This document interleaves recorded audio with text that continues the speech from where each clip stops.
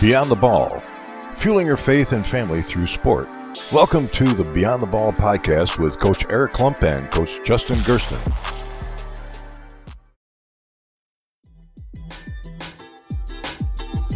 Hey Hoopheads, we appreciate you listening to this episode of Beyond the Ball. Be sure to check out our other coaching focused podcasts, including the CoachMaze.com podcast, Thrive with Trevor Huffman, Players Court, The Green Light, and Bleachers and Boards.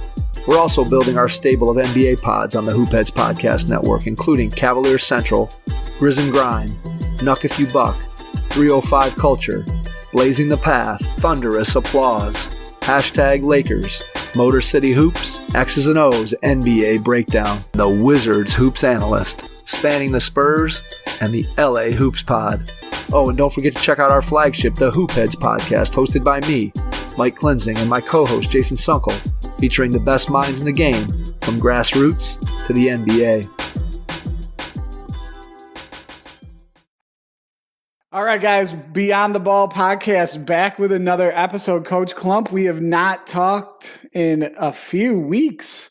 Took some time to recharge the batteries. What is going on? Yeah, recharging them, and this is our first pod of 2021. And for everybody listening, we are praying that 2021 is much, much better than 2020. So let's get it going.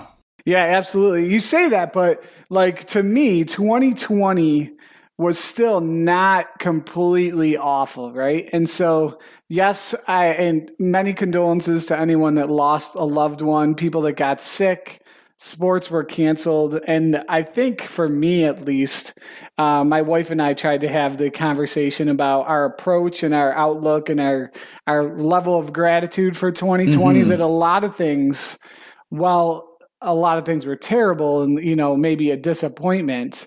2020 still brought a lot of positivity, at least to my family. And so, yeah, we started with the new year in a new way, just trying to, we do John, I know you're a John Gordon fan. And Big so fan. We do every one word. Yeah, we That's do one right. word every New Year's. And we do it as a family. We have a big New Year's Eve dinner. We don't go out. We don't go to any parties or anything, but every person in the family kind of picks a word. And so we just kind of reflected on 2020, and we found that there was actually a lot of good out of 2020. Maybe some families got closer, able to connect, communicate. Maybe some individuals created a new hobby, whatever. And like us, this was the brainstorm of this podcast came about during COVID. So, hey. Absolutely. Absolutely. So, yeah, but we're still in the same breath, though, right? You're absolutely right. 2021, hopefully things get a little bit better. Vaccines are starting to be distributed. Some winter sports are starting to percolate. Not everything just yet, but at least here in New York. So we're going to get there. I think we're going to get there. Power of positivity, Coach. Absolutely. Absolutely. So another good thing about 2020, we haven't talked, is, man, the Buffalo Bills are rolling. Yeah, so if you listen to this podcast, you know that we are huge Bills fans. I'm sure a majority of our listeners are also huge Bills fans. And it's the playoffs. It is survive and advance, and now we're down to 8 teams, 4 in each conference. And to me, it will be all about turnovers. Yeah, turnovers is your thing. I just hope they play well. As a scar tissue filled Bills fan, I just have so much anxiety. But I think everybody watching the game Saturday, and by the time people are hearing this, right, we're probably leading right up into the Super Bowl. So either we are, dare I say it, either we are riding high and people are listening to this and they're completely jacked up, or we're wallowing in disappointment. So we're definitely exploring the Bills, though. Yes, it's been a wonderful ride with this team, and how amazing would it be if we got a Browns-Bills AFC Championship, two franchises that have been scratching the surface for such a long time, and now they both got franchise quarterbacks and are starting to turn, and with America almost cheering for both teams, it's kind of interesting.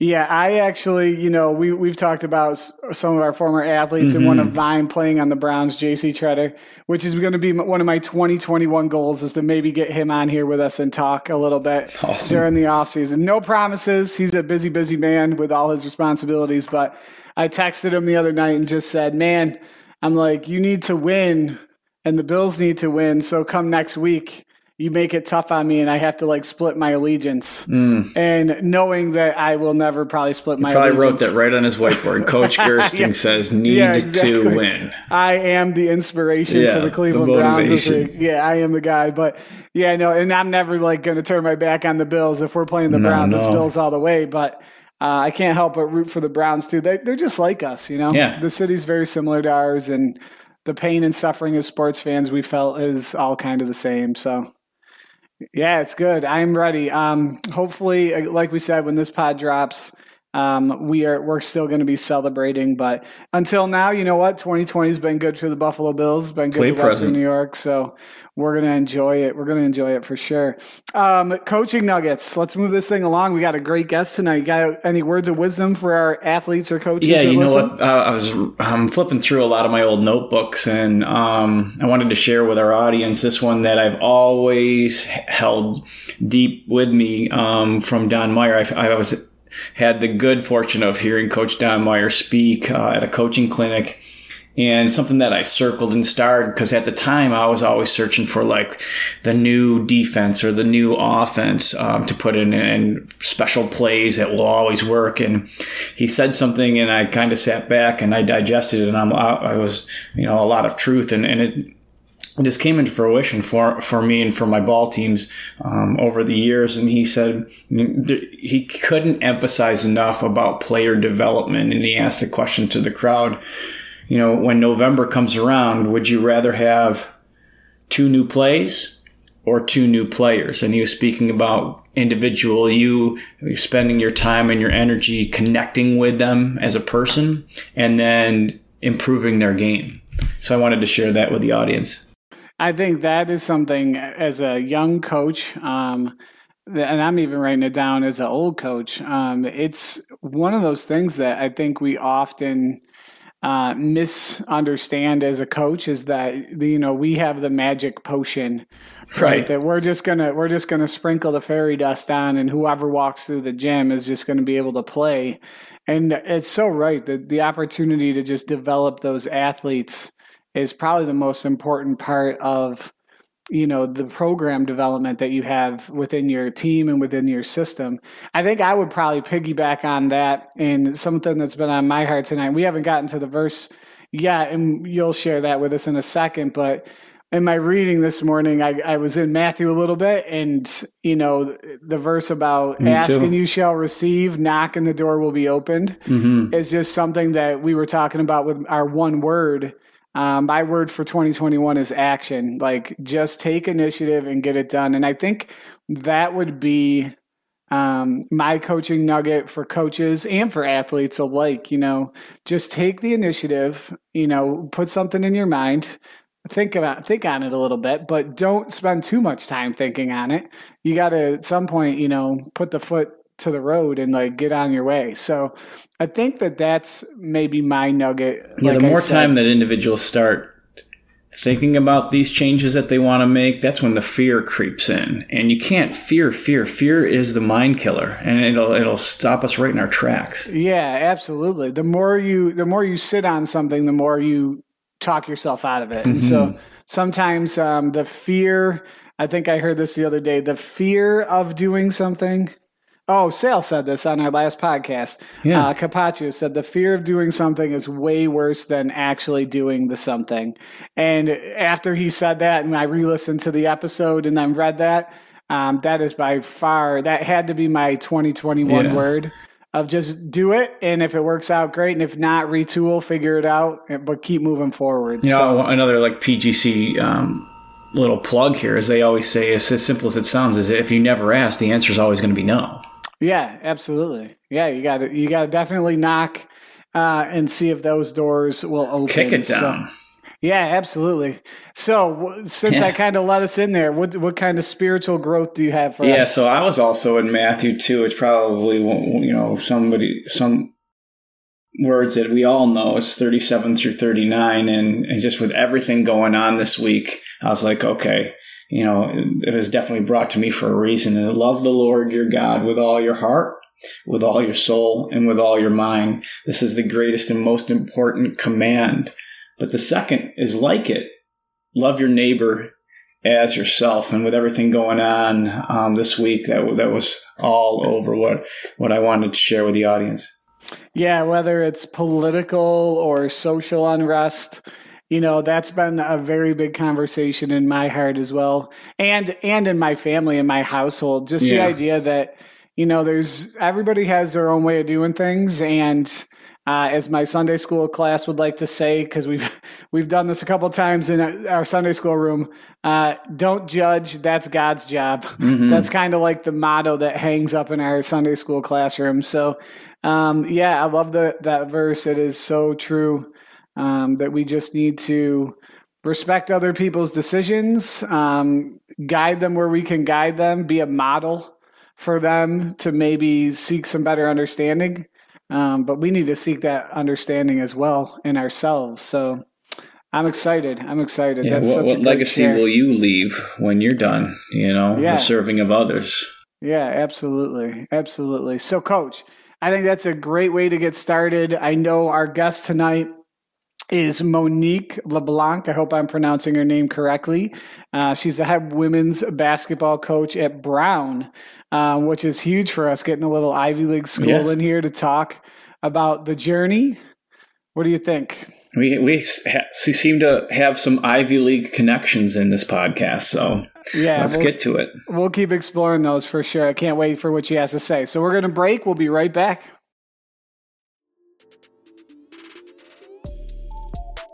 Hey, hoopheads, we all hate ankle sprains, and they happen way too often. Ankle injuries are the #1 sports-related injury. Arise is trying to change that. With the iFast, your athletes get preventative protection and full mobility. Athletes no longer need to wear bulky braces that limit performance and give mediocre protection. Anyone playing sports should be using these products. Keep your athletes in the game. Don't wait for them to get hurt to take action. Visit www.arise.com, spelled ARYSE, and use the code HOOPHEADS to get 20% off the future of performance. That's ARYSE.com with promo code HOOPHEADS to get 20% off. All right, guys, we're back with Beyond the Ball and Coach Monique LeBlanc from Brown. Coach, how are you doing? Hey, I'm great. Thanks so much for having me tonight.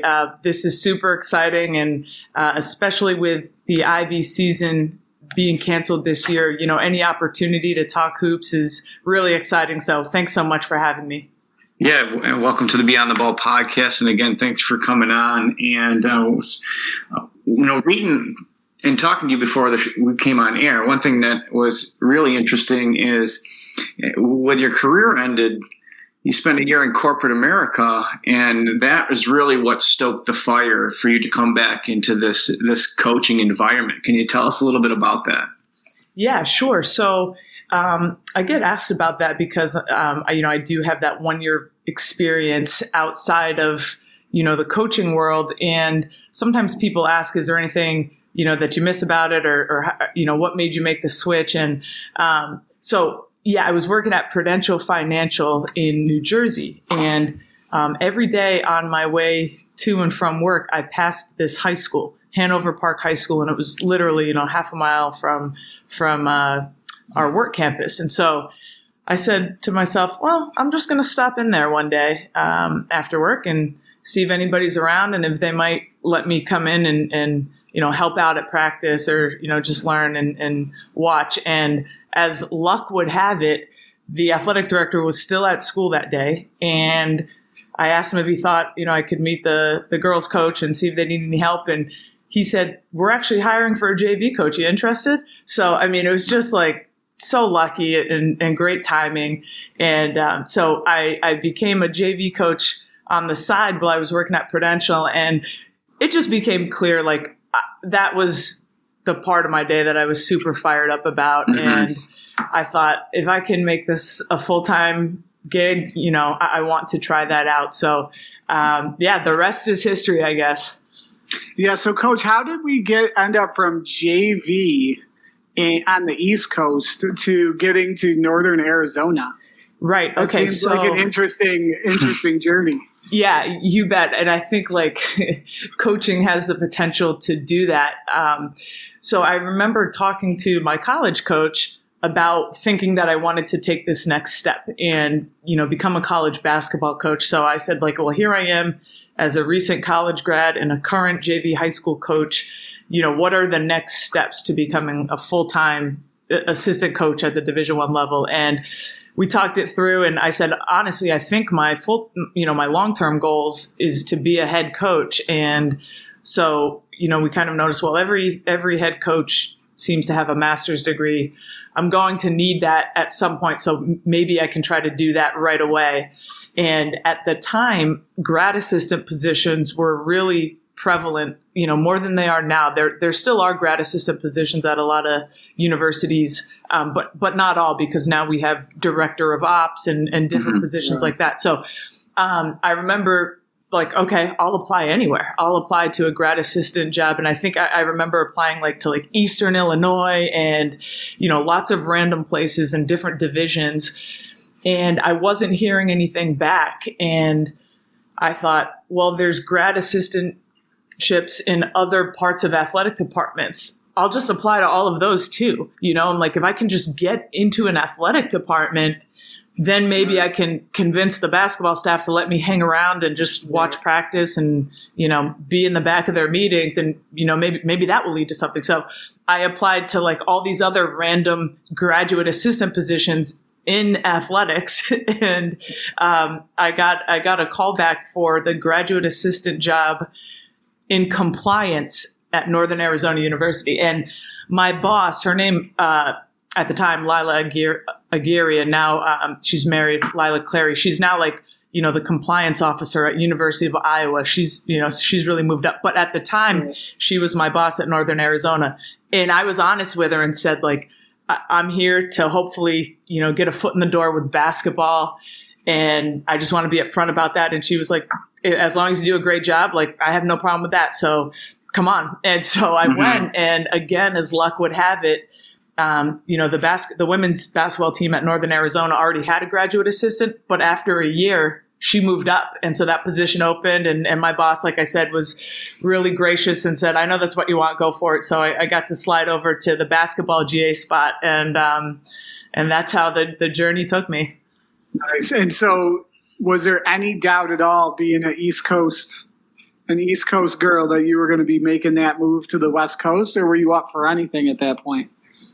Yeah, I was totally up for it. And actually, right after I graduated from Bucknell, a good friend of mine and I decided that we would drive around the country before we started our jobs. And so we spent the entire month of June. I think we were on the road for 33 days. So we left from my house in Rhode Island, and we ended up, you know, back in Rhode Island 33 days later, and you know, little over 10,000 miles. Yeah, we just drove around the country, and, you know, that was in 2002. So I had a cell phone, but it was pre-smartphone for sure, you know. So those flip phones. Oh, we're there with you, Coach, for sure. Yeah, it might have been my Zach Morris phone still at that point.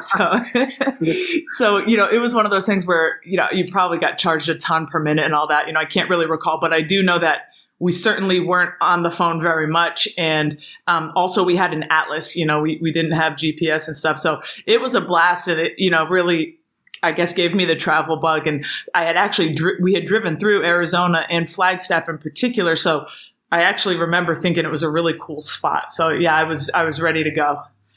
Yeah, I was just going to ask, we're looking at, with my family, I have 4 young children as well, and we're looking at making a drive to the West. So any suggested places that we should definitely go?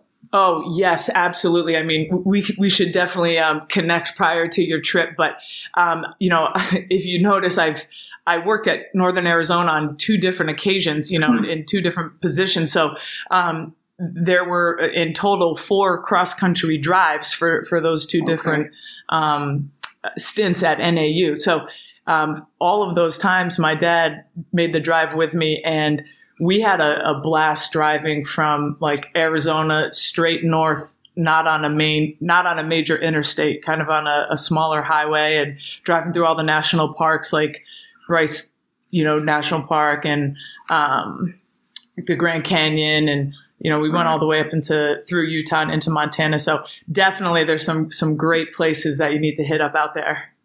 Yeah, that's so great. That's so great. So before we move on then with some other topics, and I know maybe you only spent 1 year on the corporate side of life. Is there any similarities now that you've got some experience as a coach that you've brought to the table? I mean, I know there's not a lot of experience on that other side, but obviously there must be some. Is there any similarities you see between working in the corporate world versus running your own basketball program?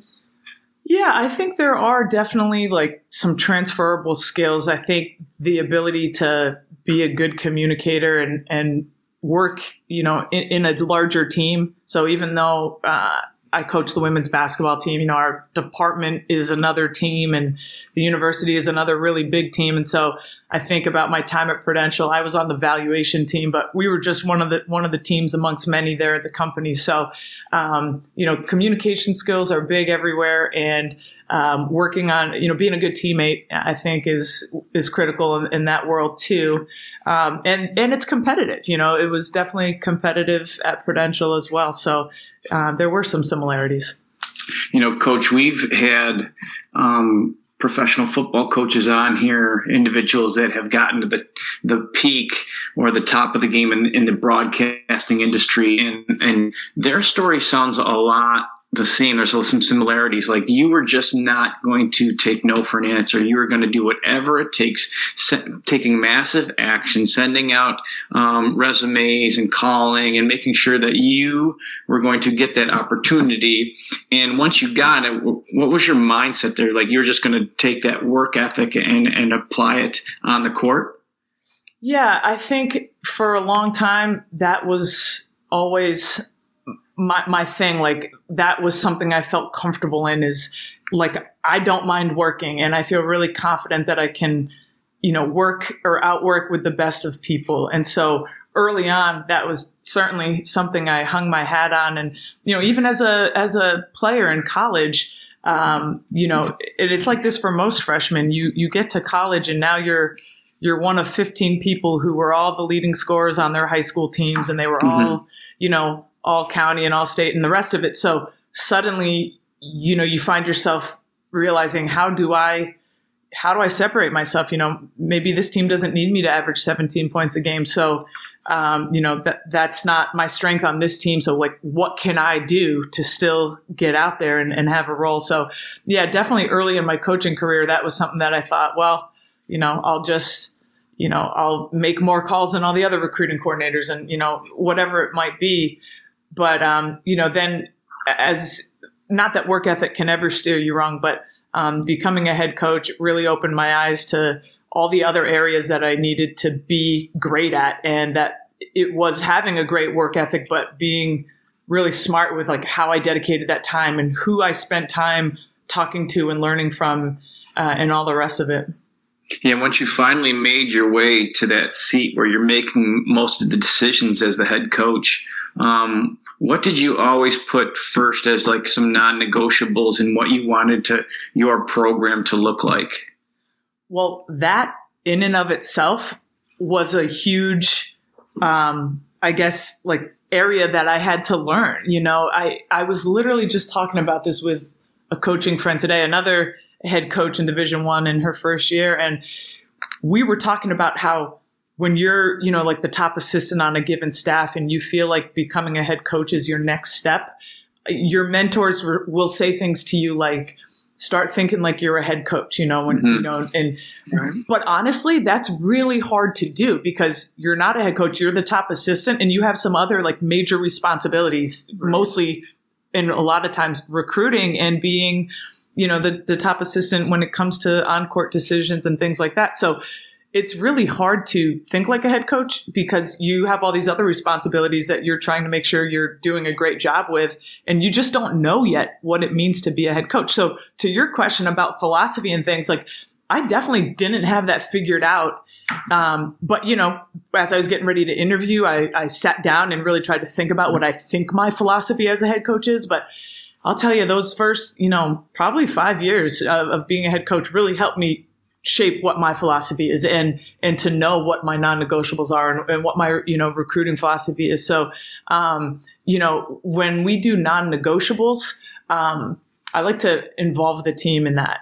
And so, because I think once they say like, that's their idea, now there's total buy-in that it's coming from them. So, some non-negotiables that our teams have had in the past couple of years. Well, it's actually a really fun exercise to do with the team because we get into small groups and we brainstorm and they'll come up with things like, like greatest of intentions, but they'll say like non-negotiables, never miss a box out. And I'm like, right. Okay, Not hold possible. on. Non-negotiables have to be something that we know we can do every single repetition. And then they'll like look back at me like, yeah, we think we should never miss a box. I'm like, guys, amen. And I wish that was possible, but like then every team would never miss a box out, So, I really try to push them to kind of get down to the more controllable aspects. And so, they come up with some great ones. Like one of our non-negotiables on defense, and I hope that we carry it over to our team at Brown. I'm sure we will. As coaches, we can give nudges during those exercises, but we have a great contest on every shot. And I think that's just like an effort thing that we know we can control. So, and then we work to define that and we show video footage behind it, like in practice early on. Is this a great contest? No, this is just like you turning around at me with your hand in the air, like, oh, I have my hand high, but that's not good enough. And that's not how we define it. So that's a really fun exercise that I like doing with the team each year. So, Coach, I love the question from Eric about, when you move over to that head seat, what was your journey to that head seat like? Because you did spend some time at Merrimack, which is a Division II school. How did you know that was the right fit for you? We've had some other coaches on that were Division I assistants as well and have slid down to the D2 or D3 ranks to be the head coach. So sometimes when you're an assistant, you get one track mind, like I'm going Division I head coach, and there's no deviation from that path. How did you know that was the right path for you? Yeah, I sort of took the same approach that I did when I was a graduate assistant and said, like, an opportunity to be a head coach. There's not that many of them when you think about it. And good point. To hang around and wait to be, a D1 assistant that gets a D1 head coaching job, that's pretty rare. And typically that's going to come from the Power 5 schools. So I thought, it would be amazing and it'd be an honor to be considered a head coach at any level in college basketball. So I applied to different levels, and I had some interviews for some Division I jobs that maybe I thought would be a good fit with my experience. But they were interviews that ended with like, great job. And, we think you've got a good future in front of you, but you have no experience and, you have no head coaching experience. Right. And so that was really telling to me and helpful to hear that, that's something they're looking for. And I'm not going to get head coaching experience by being a Division I assistant coach. So, that really opened my eyes to other divisions. And like I said, it became clear that being a head coach anywhere meant that somebody was taking a chance on me with no head coaching experience. So I was going to take pretty much any offer I got. Right. And so just to follow up on that, so I'm just looking at your career a little bit. And so we're going northeast to the southwest, back to the northeast.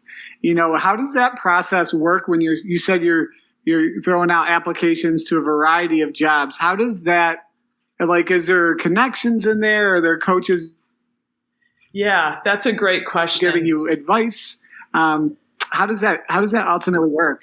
Because I mean, technically, you're concentrated in 2 regions of the country. I mean, there's so many other schools out there, but you seem to end up always landing in the same region. Yeah, no, you're exactly right. So, being in the Southwest, that, provided opportunities to interview for positions out in that area because, oh yeah, you're at Northern Arizona. Okay. Yep. And we could talk about different recruits I had pulled from those areas and in our ranked recruiting classes and things. So usually when you're already in an area, that makes it a little easier for someone to envision you as a candidate. But then in the Northeast, I had that tie of like, well, this is where I'm from. And, this is where I played at Bucknell. And so then it was like, oh, okay, so you're kind of a Northeast person. So, that definitely helped. I think if I was somebody that didn't have any Northeast connections, that probably would have made it a little bit more challenging.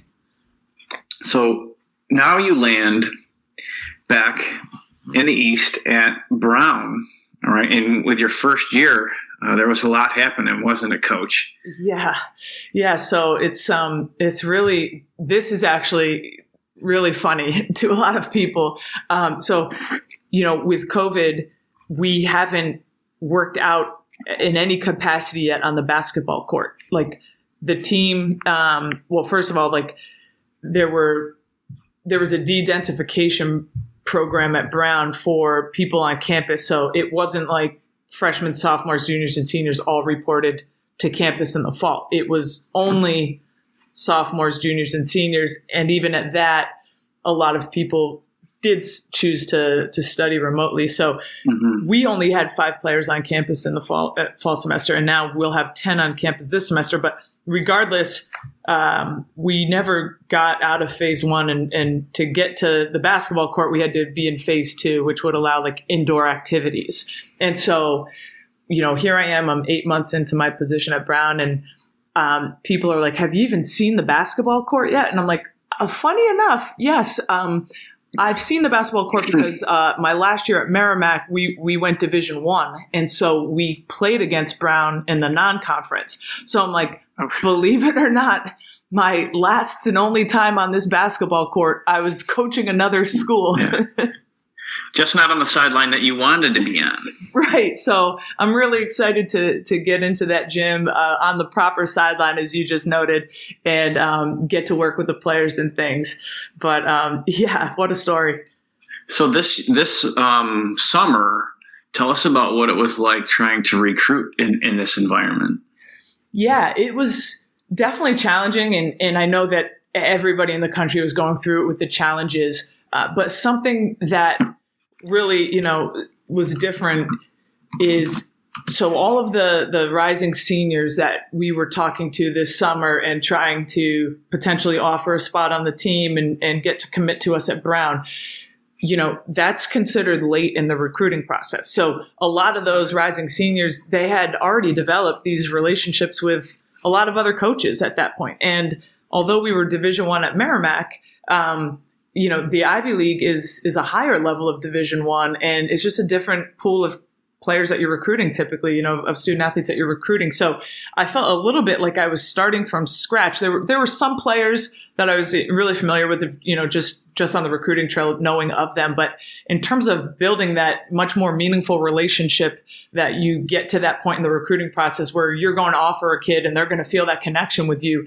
we had a lot of ground to make up. So it felt kind of funny to be calling kids and you want to let them know that you're really serious about them, but you don't want to be like, hey, I'm Coach Mo at Brown. Yeah, nice to meet you. I want to offer you a scholarship, or not a scholarship. At Brown, we don't have athletic scholarships, but essentially the same thing is we want to offer you a spot on our team. It feels kind of forward to do that, so early in a conversation. So I think that challenge was unique for me, just being new at Brown during this time. But we just tried to work hard to spend a lot of time on the phones and making up for lost time, getting to know kids, and just hitting it hard, going back to that work ethic thing.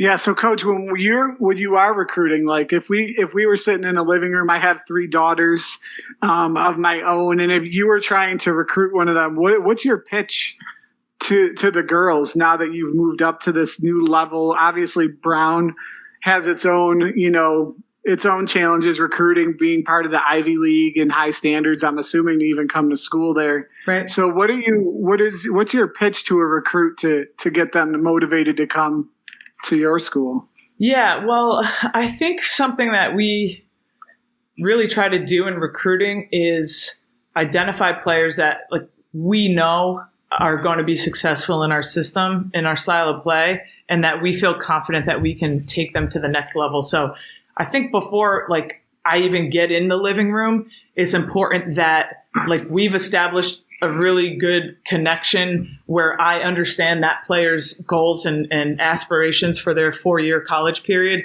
and that I feel really confident that I'm the right coach for them and we're the right style for them.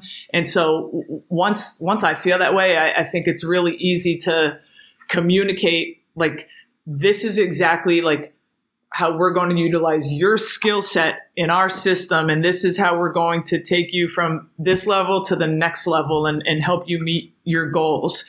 So I think we really try to personalize it because, as you noted, Brown is Brown. I mean, it's an Ivy League school. It's one of the best universities in the world. So that already kind of shows up without me. So it's okay, this is already understood.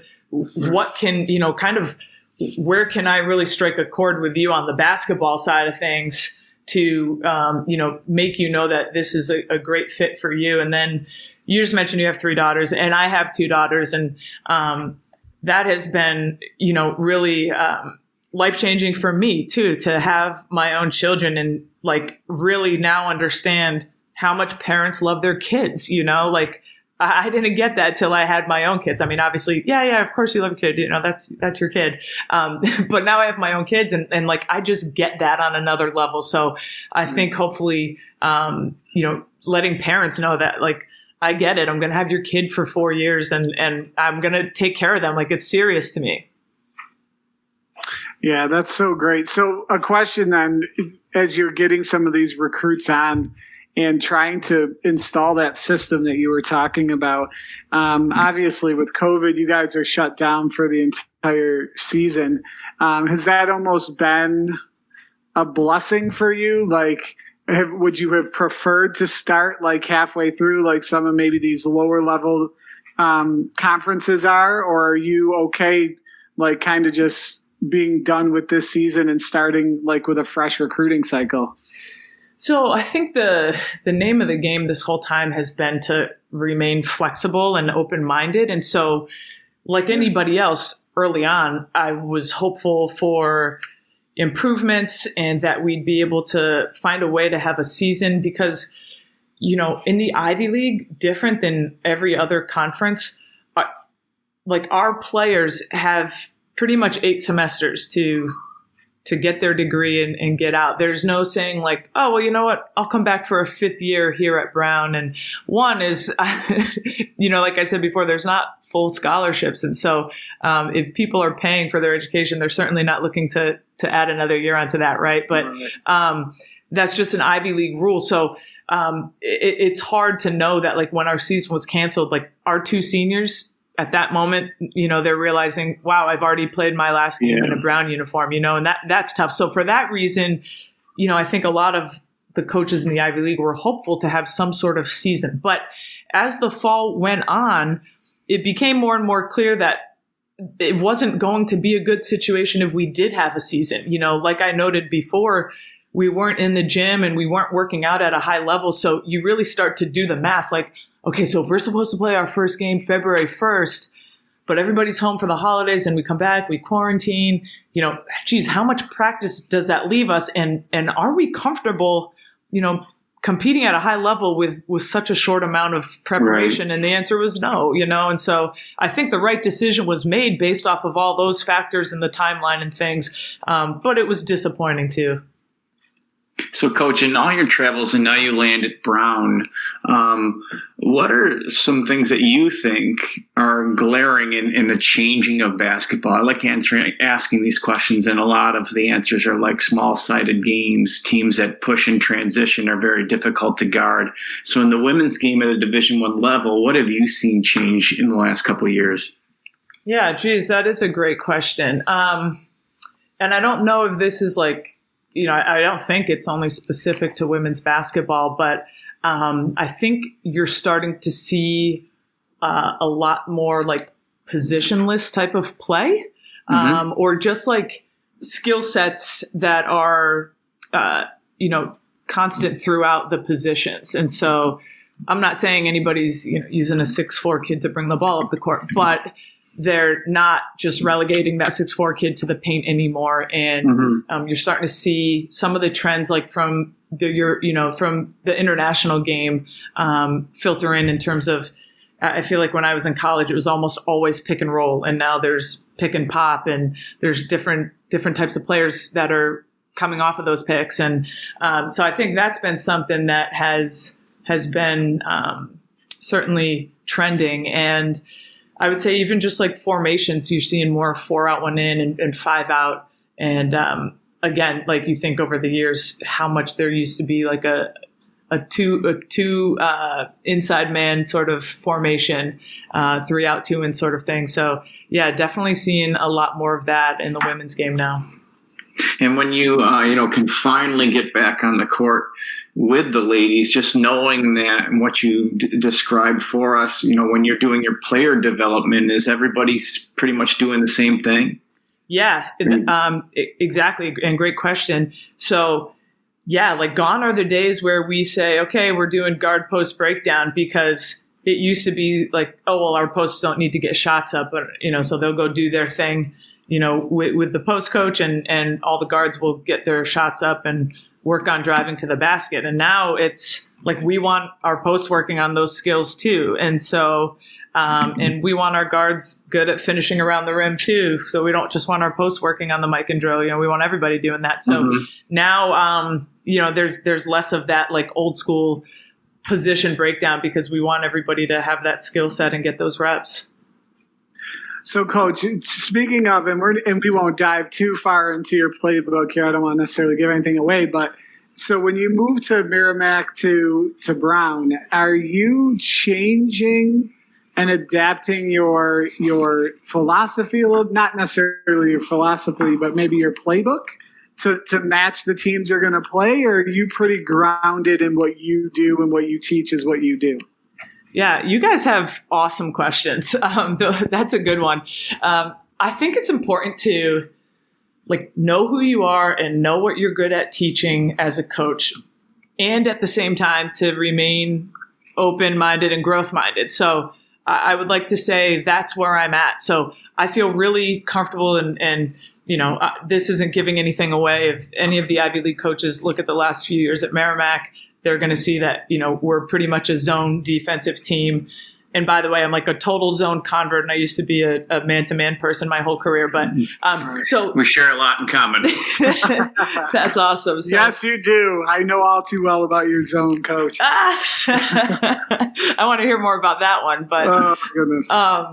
So yeah, we definitely plan to install that with the team at Brown, and I think it's a way for us to be a little bit different in the league. So I'm excited about that. But when we were unsure if we were having a season and if we were only going to have a few weeks to prepare, I was definitely having the conversation with my assistant, like, can we teach this? I mean, we're new to these players, so it's not like we have like 75% of our team that already understands our zone defense and we're just teaching the freshmen. Can we teach our entire team this defense in 3 weeks, or should we like scrap it for a year and go man? I mean, those were the type of conversations we were having.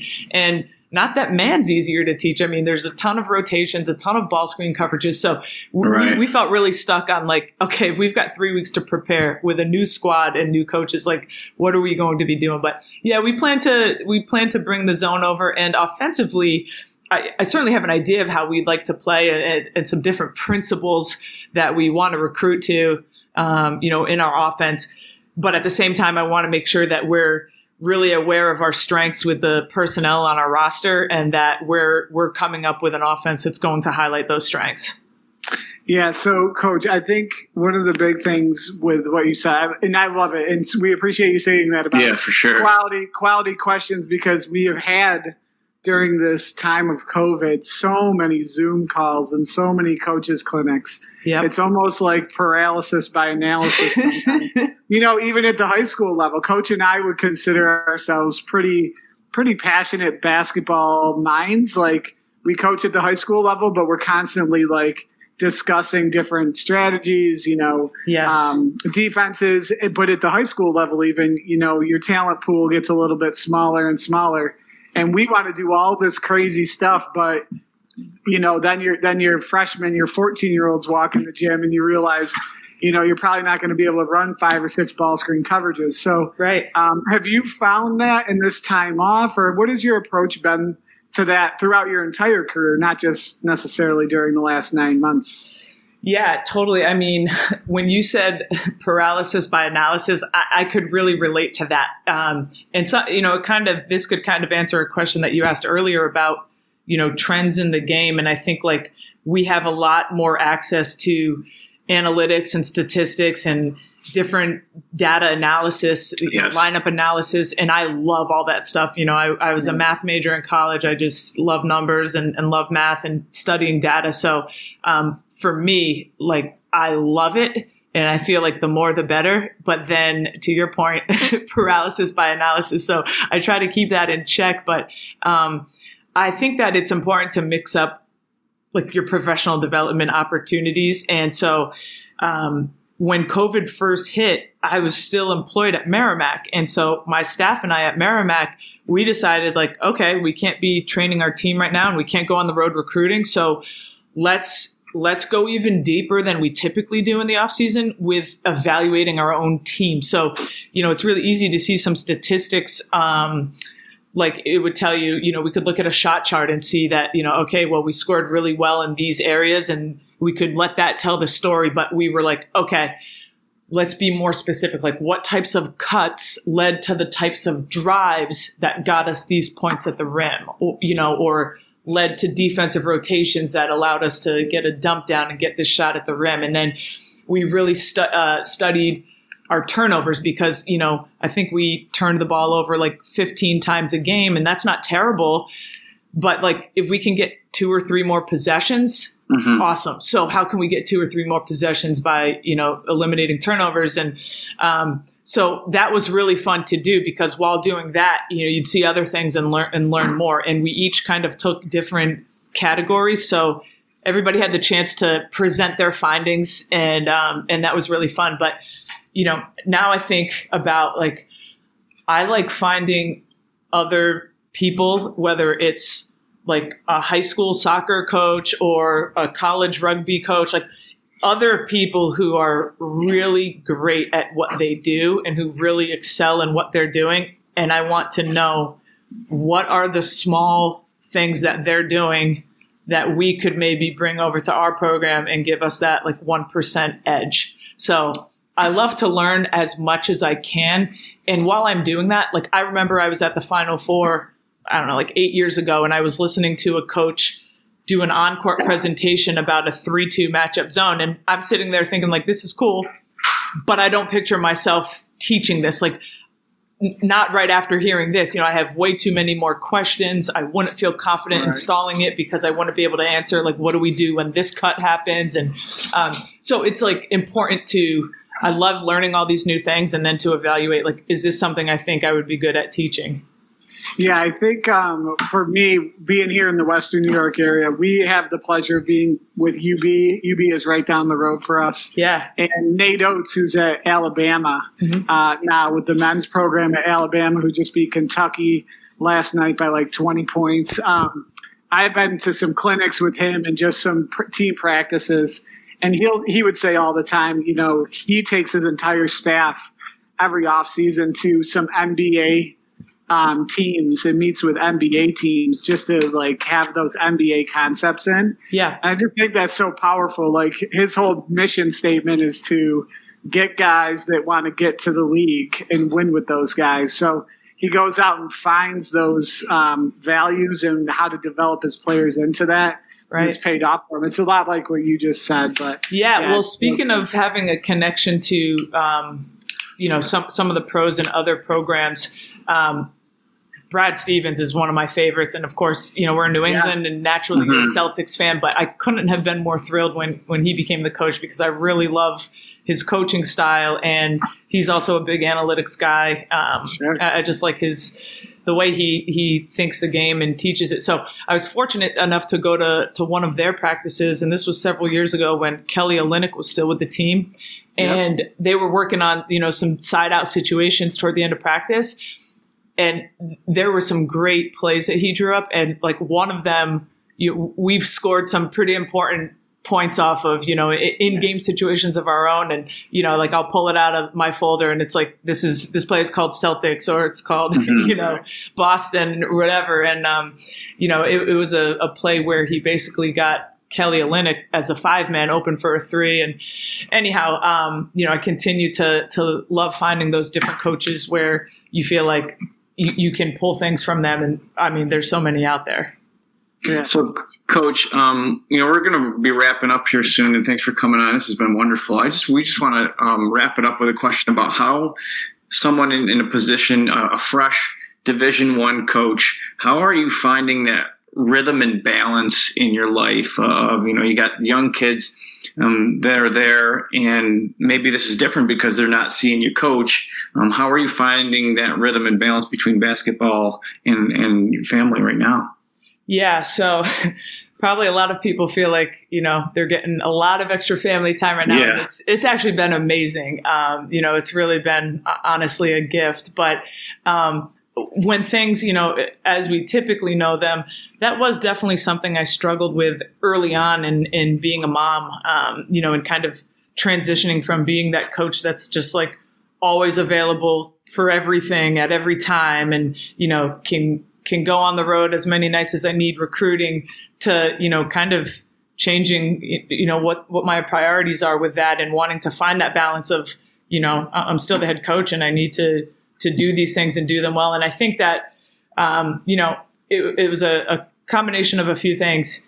One is I had to be more efficient and I had to find ways to work harder during the times I was in the office. And I started closing my door a little bit more. And I'm not like a close the door person at all, but I would say like, all right, I need 2 hours kind of uninterrupted. So I tell my assistants, I'm closing my door. If anybody needs me, I'm here. By no means am I trying to say like, I'm unavailable, but I'm just not available for, maybe the coach that's going to walk down the hall and want to shoot the breeze for a second.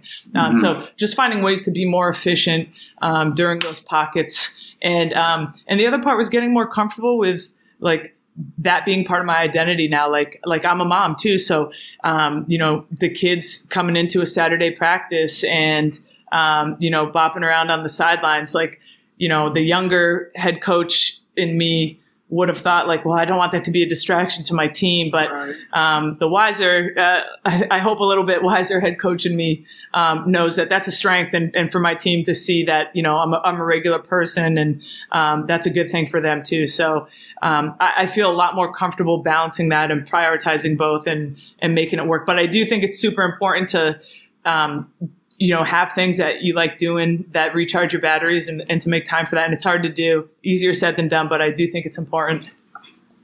Coach, I think the one thing you just said about your kids bopping in the gym, that is something that I would agree. When I first had my children and they were able to walk and move around, it took me some time to let them in the gym too. But what you find out, I feel what you find out is that your kids are always watching you, right? Yes. And so when you're leading that team, they're also kind of picking up on what your expectations are. And they kind of adapt to those. My son in particular is 12 now, and he's been at practice with me for going on 7 years now. So when I'm coaching his team, he kind of already knows the expectation a little bit. And it's such a cool thing to have them in the gym. It really is, it's so great. And they're so proud too. They're so proud of you as a coach. And, I didn't know that till, my 5-year-old started telling people, Mama's a coach. And, just the way she says it's awesome. So adorable. Yeah, absolutely. Absolutely. So Coach, I'm going to finish up with this last one and then we'll let you go. We're so how gracious that you've given us so much time. So did I see this right? You're originally from Rhode Island and you're back in Rhode Island? That's correct. So is all your family and stuff like around? Like, are you around like your family a lot or how does that work? Yeah. So my parents still each live in Cumberland, which is where I grew up. And I have 2 sisters And my one sister, Michelle, lives in Uxbridge, Mass, which is right over the Rhode Island border. And we're actually moving in next door to her. So it's going to be pretty cool for the kids with their cousins, right there. So as we're moving back down here, we landed there in her neighborhood, which is great. And that's like 25 minutes from Cumberland, where I grew up, and it's about half an hour from Brown. So it's all like pretty close by. And my other sister and her husband and kids live in North Carolina now, but we're kind of at every turn trying to convince them to come back up here. So still working on it. I just saw that as I was doing a little research on you, and Coach and I both live in the same communities where we went to high school, and our families are at all of our games. That's so fun. And we just know how special that is to have our kids and our nieces and nephews there, and our mom and our dad. So yes. I think that's a pretty special thing for you as well. Absolutely. It's really special to be home. Yeah, that's great. So, Coach, listen, we're going to wrap up. We are very, very thankful that you were able to come on and chat with us. We appreciate it. Yeah, this was awesome. I had a great time. Thanks for inviting me on and letting me talk basketball with you guys. Definitely would love to stay in touch and follow up anytime and continue to talk about cool stuff that we're seeing. Absolutely, Coach. Thanks for coming on. It was awesome. Maybe next time we'll get into a little Bills Patriots trash talk. The next time you come on. We didn't approach that subject, but maybe next time. So. I mean, that was really, beyond gracious of you guys, because you could have had a field day there. We could have, yeah. we could have, but we're trying to ease into this this winning thing and be on the gracious. If it was normal, if we were normal Bills Mafia, we would have totally not been so nice about it. Well, my dad was telling me that so Gillette Stadium in Foxborough, Massachusetts is like 20 minutes from Cumberland. So he was and it's on this Route 1. And so he was headed up there in that direction. He had to go to a Lowe's up there or something like that. And he said as he's like driving by Gillette, he noticed like a ton of cars in the stadium tailgating. And he was like, the Patriots didn't allow fans today, did they? What's going on? And, he turned on Sport Talk Radio and found out that, like, Bills Mafia just traveled to just tailgate outside the stadium. Like, that's it. and I believe. And they got a billboard there, too, now. Yeah. Yes. Oh, my God. That was messed up. Yeah. I got some friends that made that trip. It's about a 7-hour drive. Yep. 6-hour drive. And they made that trip to snap a selfie. I'm like, you guys need to get a job, I think is what I told them. So that's what, they got way too much time on their hands to drive to Boston and get a picture. But you got to love the fan base and the pride. I certainly respect that.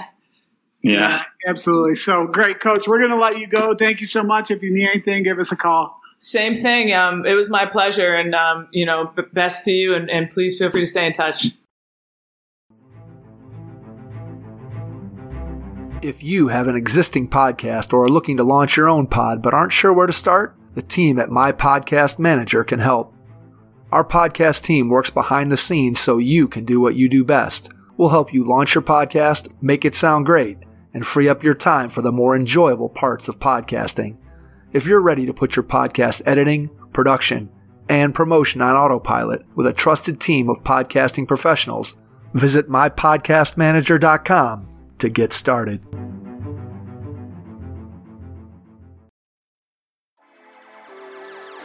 Thank you for listening to the Beyond the Ball podcast with Coach Eric Klump and Coach Justin Gersten.